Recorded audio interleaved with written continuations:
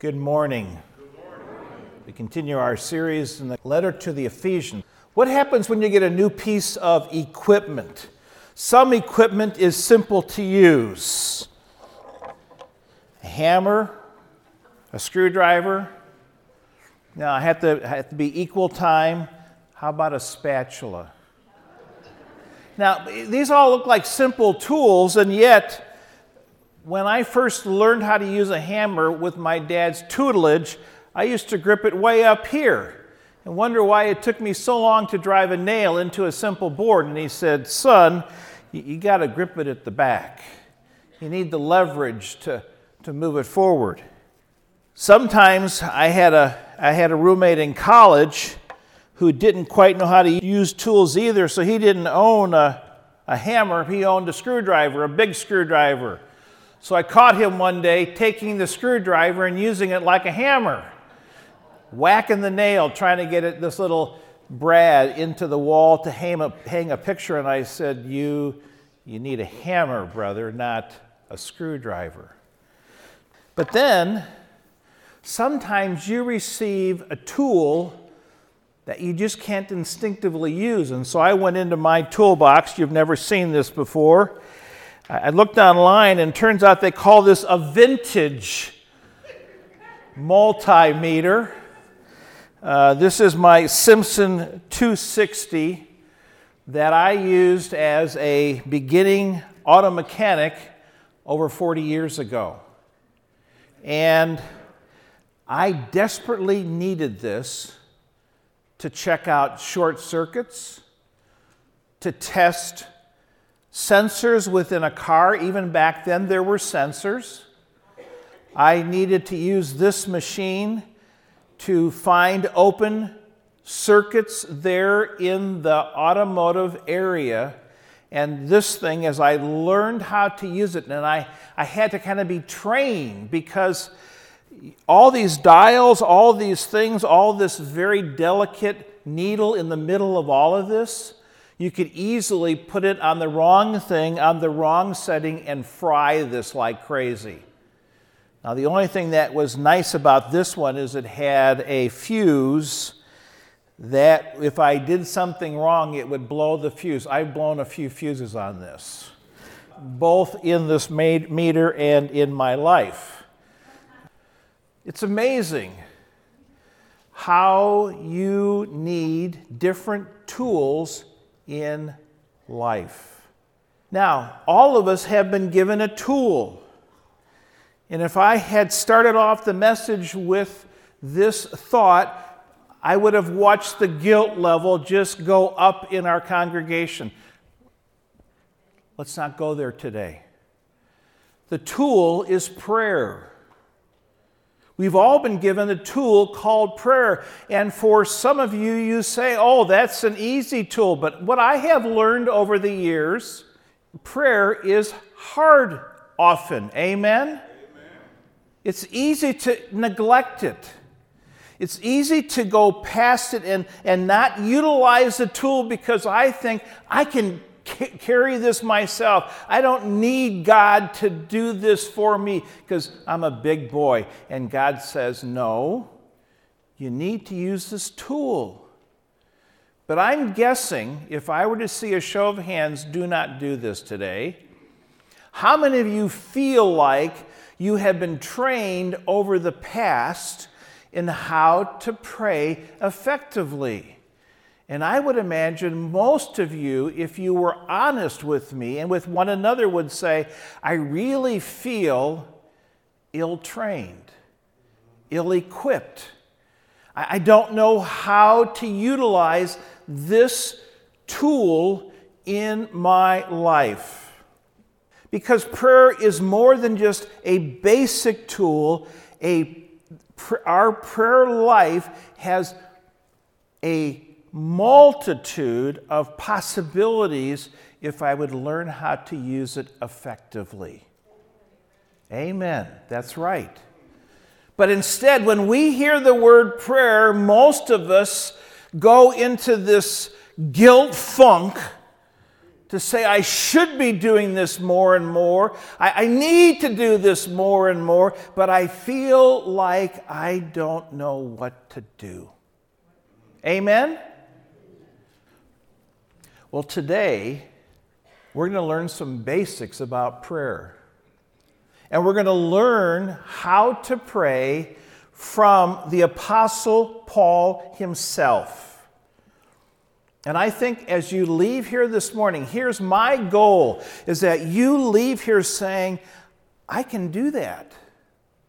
Here are some ways that I can pray specifically for myself and for others that I know. And these are prayers that will be God-honoring as we look at the model that Paul gives us in Ephesians chapter 1. So turn to Ephesians 1, page 1241 there in the Pew Bible. In the first 3 chapters of Ephesians, Paul is teaching believers and us who we are in Christ.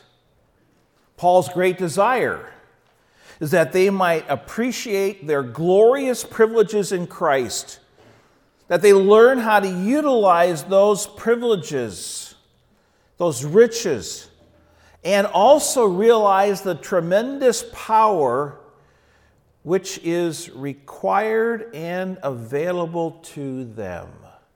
That's what he wants to do. The last 2 Sundays, we looked at verses 1 through 14, and we looked at the background of the passage. We also looked at Paul praising God for these planned spiritual blessings in our life. And we get to verse 15 this morning, and we're going to see Paul's purposeful prayer. And what I want you to know, which makes this passage somewhat difficult, is starting at verse 15, going through verse 23. See how long that is?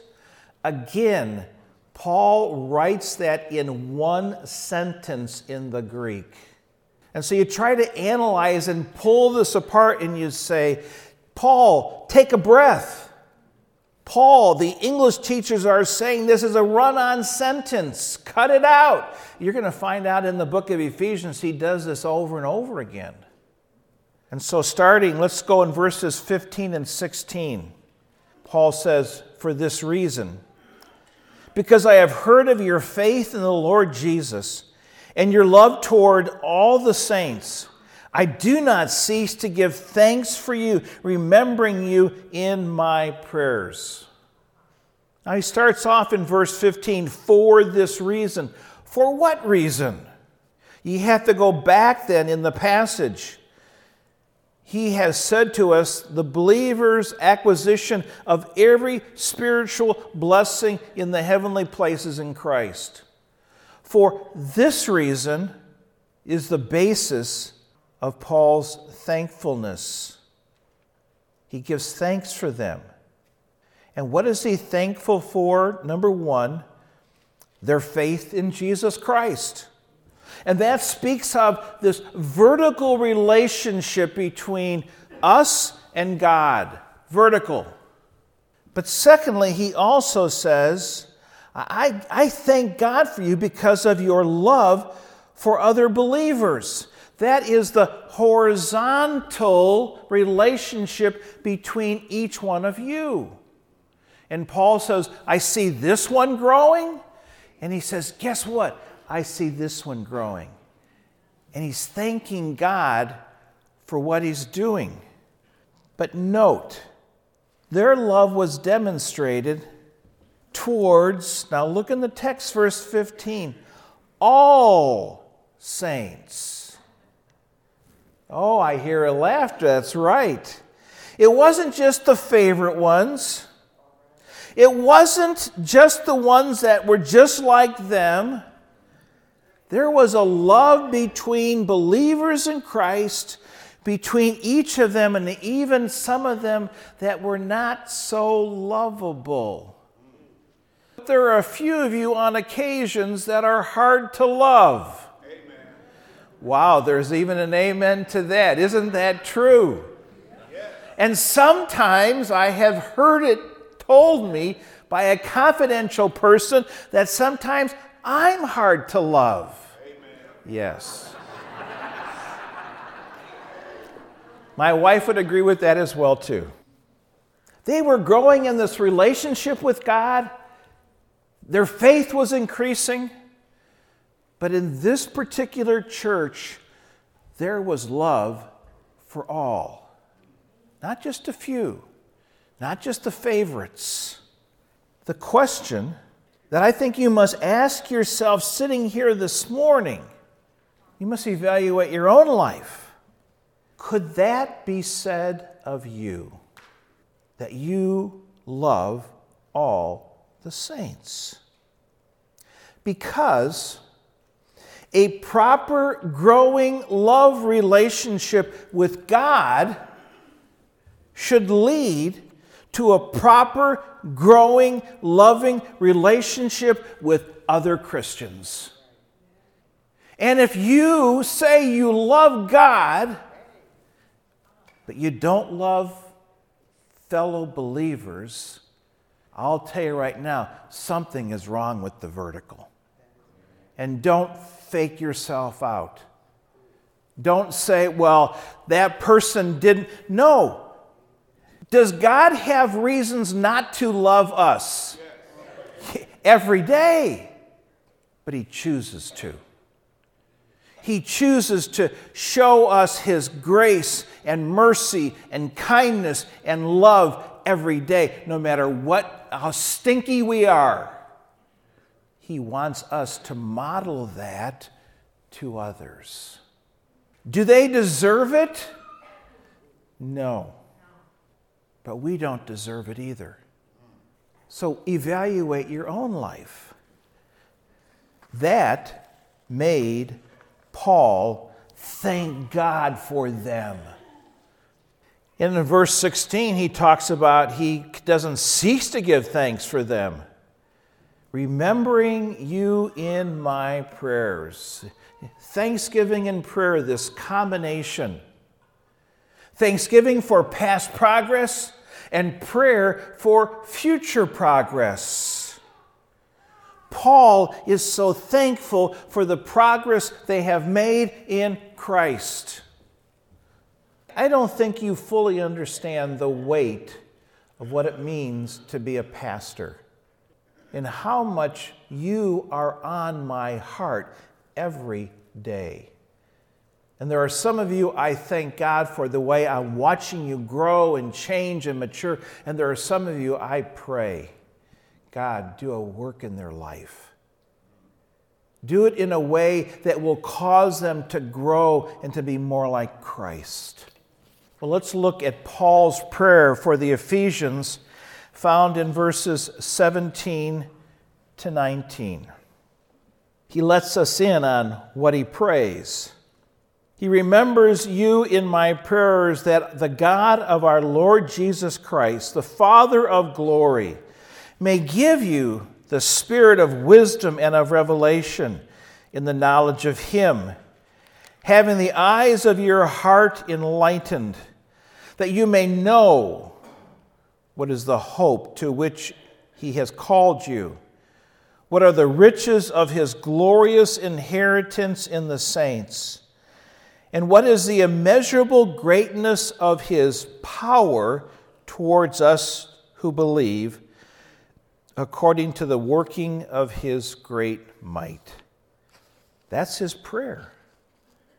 Now, before we look at the prayer, it talks about this enlightenment, that the Spirit of wisdom would have the eyes of your heart enlightened.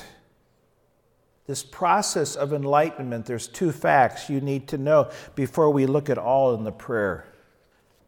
Number one, this enlightenment comes from the Holy Spirit. It can only come from Him.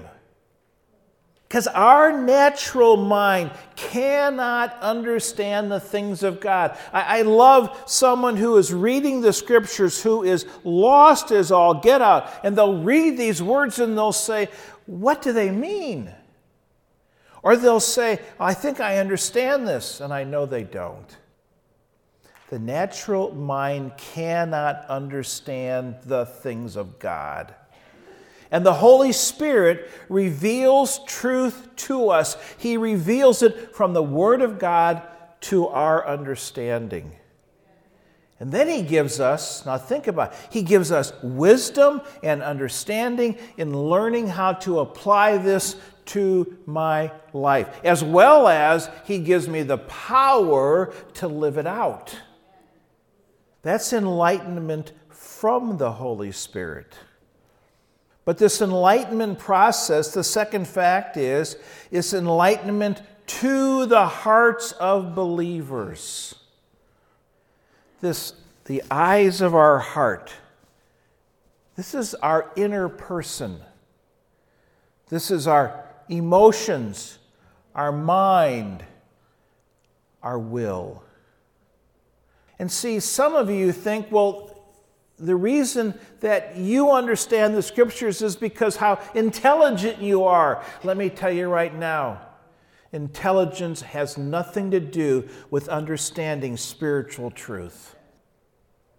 And I don't care what your IQ is, it is the eyes of your heart spiritually that will understand the Bible and the Scriptures. And if God wants me to understand and apply and learn and use, my heart must be opened by the Spirit of God Himself. It's not an automatic process. There are times I work on a passage for a message, and Barb will say, well, how's it coming? And I'll say, not good. She often asks me on Saturday night, how's it coming together? A few times I have said, it's not. And I have had to sit and wait for God to open a text to me in such a way that I understand it. Because if I don't understand it, I can't give you anything. Just words. So the Spirit of God enlightens my heart to receive spiritual truth. That's the process of enlightenment. Now, what are the 4 requests he makes in his prayer for enlightenment? And again, as I give you these 4, they will become, I think, your training points for this morning. Because these are things all of us can pray. Number 1, verse 17, to know God intimately. To know God intimately. Verse 17, that the God of our Lord Jesus Christ, the Father of glory, may give you a spirit of wisdom and of revelation in the knowledge of Him. The goal is for us to know God personally, and we've said that in our discipleship pathway. But can I also tell you, we need not stop there. He wants us to know God intimately. Many of you are married, and you stood before God in a group of witnesses or a justice of the peace, and you said, I do. And how many of you 6 months said, I had no clue? That's not a joke. Is that not? You looked at your mate and went, I had no idea they were like that. Now, some of those words were positive. And some of their words, they're on their best behavior, wore off after those 6 months, and you say, man, they're a sinner.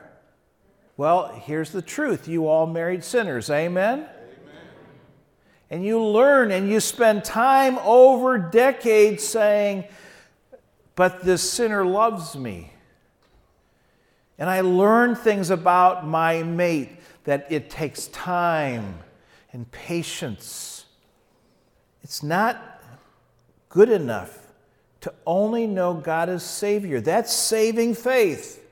We must get to know Him as Father, as guide, as friend, as the lover of our souls, as our protectors, and the list can go on and on. Because the better we know God, the more satisfying our spiritual lives will be. It's true for any relationship. The deeper you get to know them, the more enriched the relationship is. And some of you kind of are at the surface saying, I'm getting to heaven. Yes, but get to know Him. Get to know Him intimately. And we must grow in our knowledge of God. It's just not to memorize the scriptures and say, I have all these facts under my belt. It's to get to know the author of Scripture.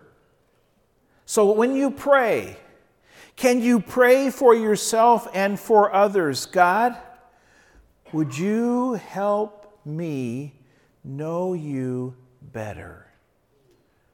Would you help my mate know you better? Would you help my children know you better? Can you pray that? Will God be pleased with that prayer? Yes. If I were to ask you, how many of you pray that now? I know the answer, so don't say a thing. The second way he prays is found in verse 18. Have the eyes of your hearts enlightened. Number one, that you may know what is the hope to which He has called you. Number two, know God's calling. Know God's calling. And I say that is a past truth we grow into. Now, why do I say past? Because our present hope is sourced in our past calling. The calling that we have in Christ assures us of a glorious future. And hope in biblical terms is the assurance for the future. And what do we hope for most of all? The return of our blessed Savior. Amen? Amen. We want Him now. And now, do we know He's coming back? Yes. So we have hope in that someday He will come back for me, for you, for the bride of Christ. The fact that one day He will come back and we will see Him should motivate us to live today for Him, because He could come back today. He could come back this next week. I know my wife is coming back from Tennessee sometime. It keeps getting moved and changed, and people, is she back? No, she's not home yet. But I'll tell you right now, I am living as if she could arrive while I'm in church this morning. Now, what do I mean by that? You women would understand this. There are no dishes in the sink. My clothes are picked up. I vacuumed recently. I do all the vacuuming in our house, so don't be impressed with that. No, I did not make. I'm letting it air out. But she could walk in while I am here, and I would not feel ashamed of what I left her. Matter of fact, there were some projects she doesn't even know that I got done while she was gone. So what'd you do while I was gone? I worked like a dog. And that's the truth. I did. Because I want to please her when she comes home. And do we not want to do that for our Savior? Or we just say, well, this week I can let things slide spiritually because I don't think He's coming back this week. I think you understand the point. Know God's calling. Thirdly, know God's riches. verse 18. What are the riches of his glorious inheritance in the saints? Know God's riches. And notice this phrase in the text at verse 18. Paul is not saying, notice our inheritance in Christ. It's not what the text says. What the text says is, would you please notice his inheritance in us? This is an amazing truth. God sees us as part of his great wealth. These are my sons, my fellow heirs with Christ. This is my wealth, God says. And I am amazed. We are required to live in the future. Our lives are to be controlled by what we will be when Christ returns, not in the here and now. I mean, that's where I have to live, but I live with the future in mind. Fourthly, verse 19, to know God's power. To know God's power. Verse 19, and what is the immeasurable greatness of his power towards us who believe, according to the working of his great might? Simple question. Do we need God's power now? Yes. Are we weak and frail? Yes. We try to do things on our own strength spiritually, and we fail. But secondly, we are under attack. We cannot defeat spiritual foes with human strength. Amen? Amen. Then why do we try? In your message overflow, a number of places in the book of Ephesians, Paul stacks up these pyramids. This is my word for it. And notice in verse 19, the pyramid of power. It is his power. It is the greatness of his power. It is unbelievable. And then he says, no, it's the immeasurable greatness of his power. That means, can I measure it? No. It goes off the chart. But then he stacks a few more words. It's the immeasurable greatness of his power towards me and you. So he has all this power, unmeasurable power, awesome power, and guess where it's focused? Right here. Right there. Right there.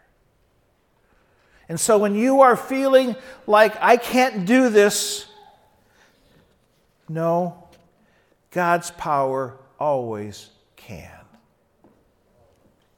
But notice also in that verse, what is the immeasurable greatness of his power towards us? Those next two words unlock the passage. Who believe. See, if you do not believe that Jesus Christ came and died for your sins, you do not have spiritual insight. You don't have the eyes of your heart enlightened. God's power is not directed towards you. You have no calling, no hope. Only those who believe. So the question you have to ask yourself this morning is, do I believe? Have I placed my faith in Jesus Christ as my one and only Savior from sin? If you do not believe, there is no power available for you. There is no hope for you. There is no riches for you. There is no intimacy with God for you. And as Paul speaks of power, he gives in verses 20 to 23 evidences of God's power in Christ. 3 manifestations as seen in Christ. Let me look at verses 20 to 23 with you. According to the working of his great might, verse 20, that he worked in Christ when he raised him from the dead and seated him at the right hand in the heavenly places, far above all rule and authority and power and dominion, and above every name that is named, not only in this age, but also in the age to come. And he put all things under his feet, gave him as head over all things to the church, which is his body, the fullness of him who fills all in all. 3 manifestations to fill in the blanks there in your outline. Past. That power was manifested in Christ's resurrection and ascension. God's power placed Jesus in the highest place of honor in the universe, God's own right hand. Secondly, we will see his power manifested in the future in Christ's headship over creation. Verse 22, and he put all things under his feet. One day, God's power will make Jesus Christ head over all creation. One day, it says, every knee will bow. Now, do we see that yet? No. One day we will. But thirdly, and this is in the present time, we see God's power manifested in Christ's headship over the church. His headship over the church. He gave him as head over all things to the church, which is his body, the fullness of him who dwells all in all. God's power made Jesus head over the church. It demonstrates God's care for the church. And you wonder, how close is the relationship between you and Christ? This passage says there's a living connection. You're his body. He's the head. They're vitally, organically connected. So as you pray for yourself, as you pray for others, can you pray, God, I want to know you more intimately. I want those around me to know you more intimately. Secondly, God, I need to know more about what is my calling. You know, the church is called the called out ones. Thirdly, what are my riches? Help me understand the depth that I have in Christ. And fourthly, God, we need to know your power. We need to know how you're working in each of our lives and how you're changing us from the inside out. So what does this mean for each of us? A few thoughts. Number one, we need to pray for ourselves and others, that we all might comprehend in a better way the significance and magnitude of our spiritual blessings in Christ. Amen? We need not allow the enemy to guilt us into silence. We need to pray. Secondly, the Holy Spirit is within us to enlighten our hearts. The question is, what are you doing with that spiritual insight? Oh, that's nice, Pastor. That was just great and beautiful, and you go home and you forget. what was just said. I urge you to put it into practice. Thirdly, are you experiencing a power shortage in your life? Often, it is due to being plugged into the wrong power source. See, we've had a new floor put down, and so we've unplugged lamps everywhere, and so I plugged lamps back in and turned on the light, and the lamp didn't work. And I went, what's wrong with this bulb? And I replaced the bulb, and it made no difference. I couldn't well, I forgot it was a switched circuit. There was a switch on the wall that turned off and on that power source. And when I put it in the right plug, the light worked. Simple. But how many of you are plugged into the wrong power source? You are plugged into your self-centered life. And it's time, even this morning, to unplug and to plug into God's power source. Okay? Fourthly, you need to put feet to this. I think you need to practice the training you have received this morning.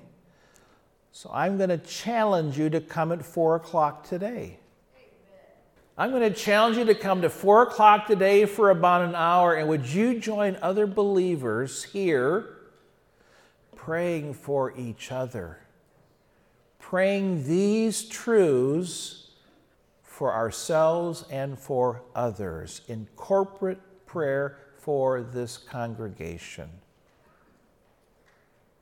I challenge you. There's plenty of time to make it to Melba's after you leave here.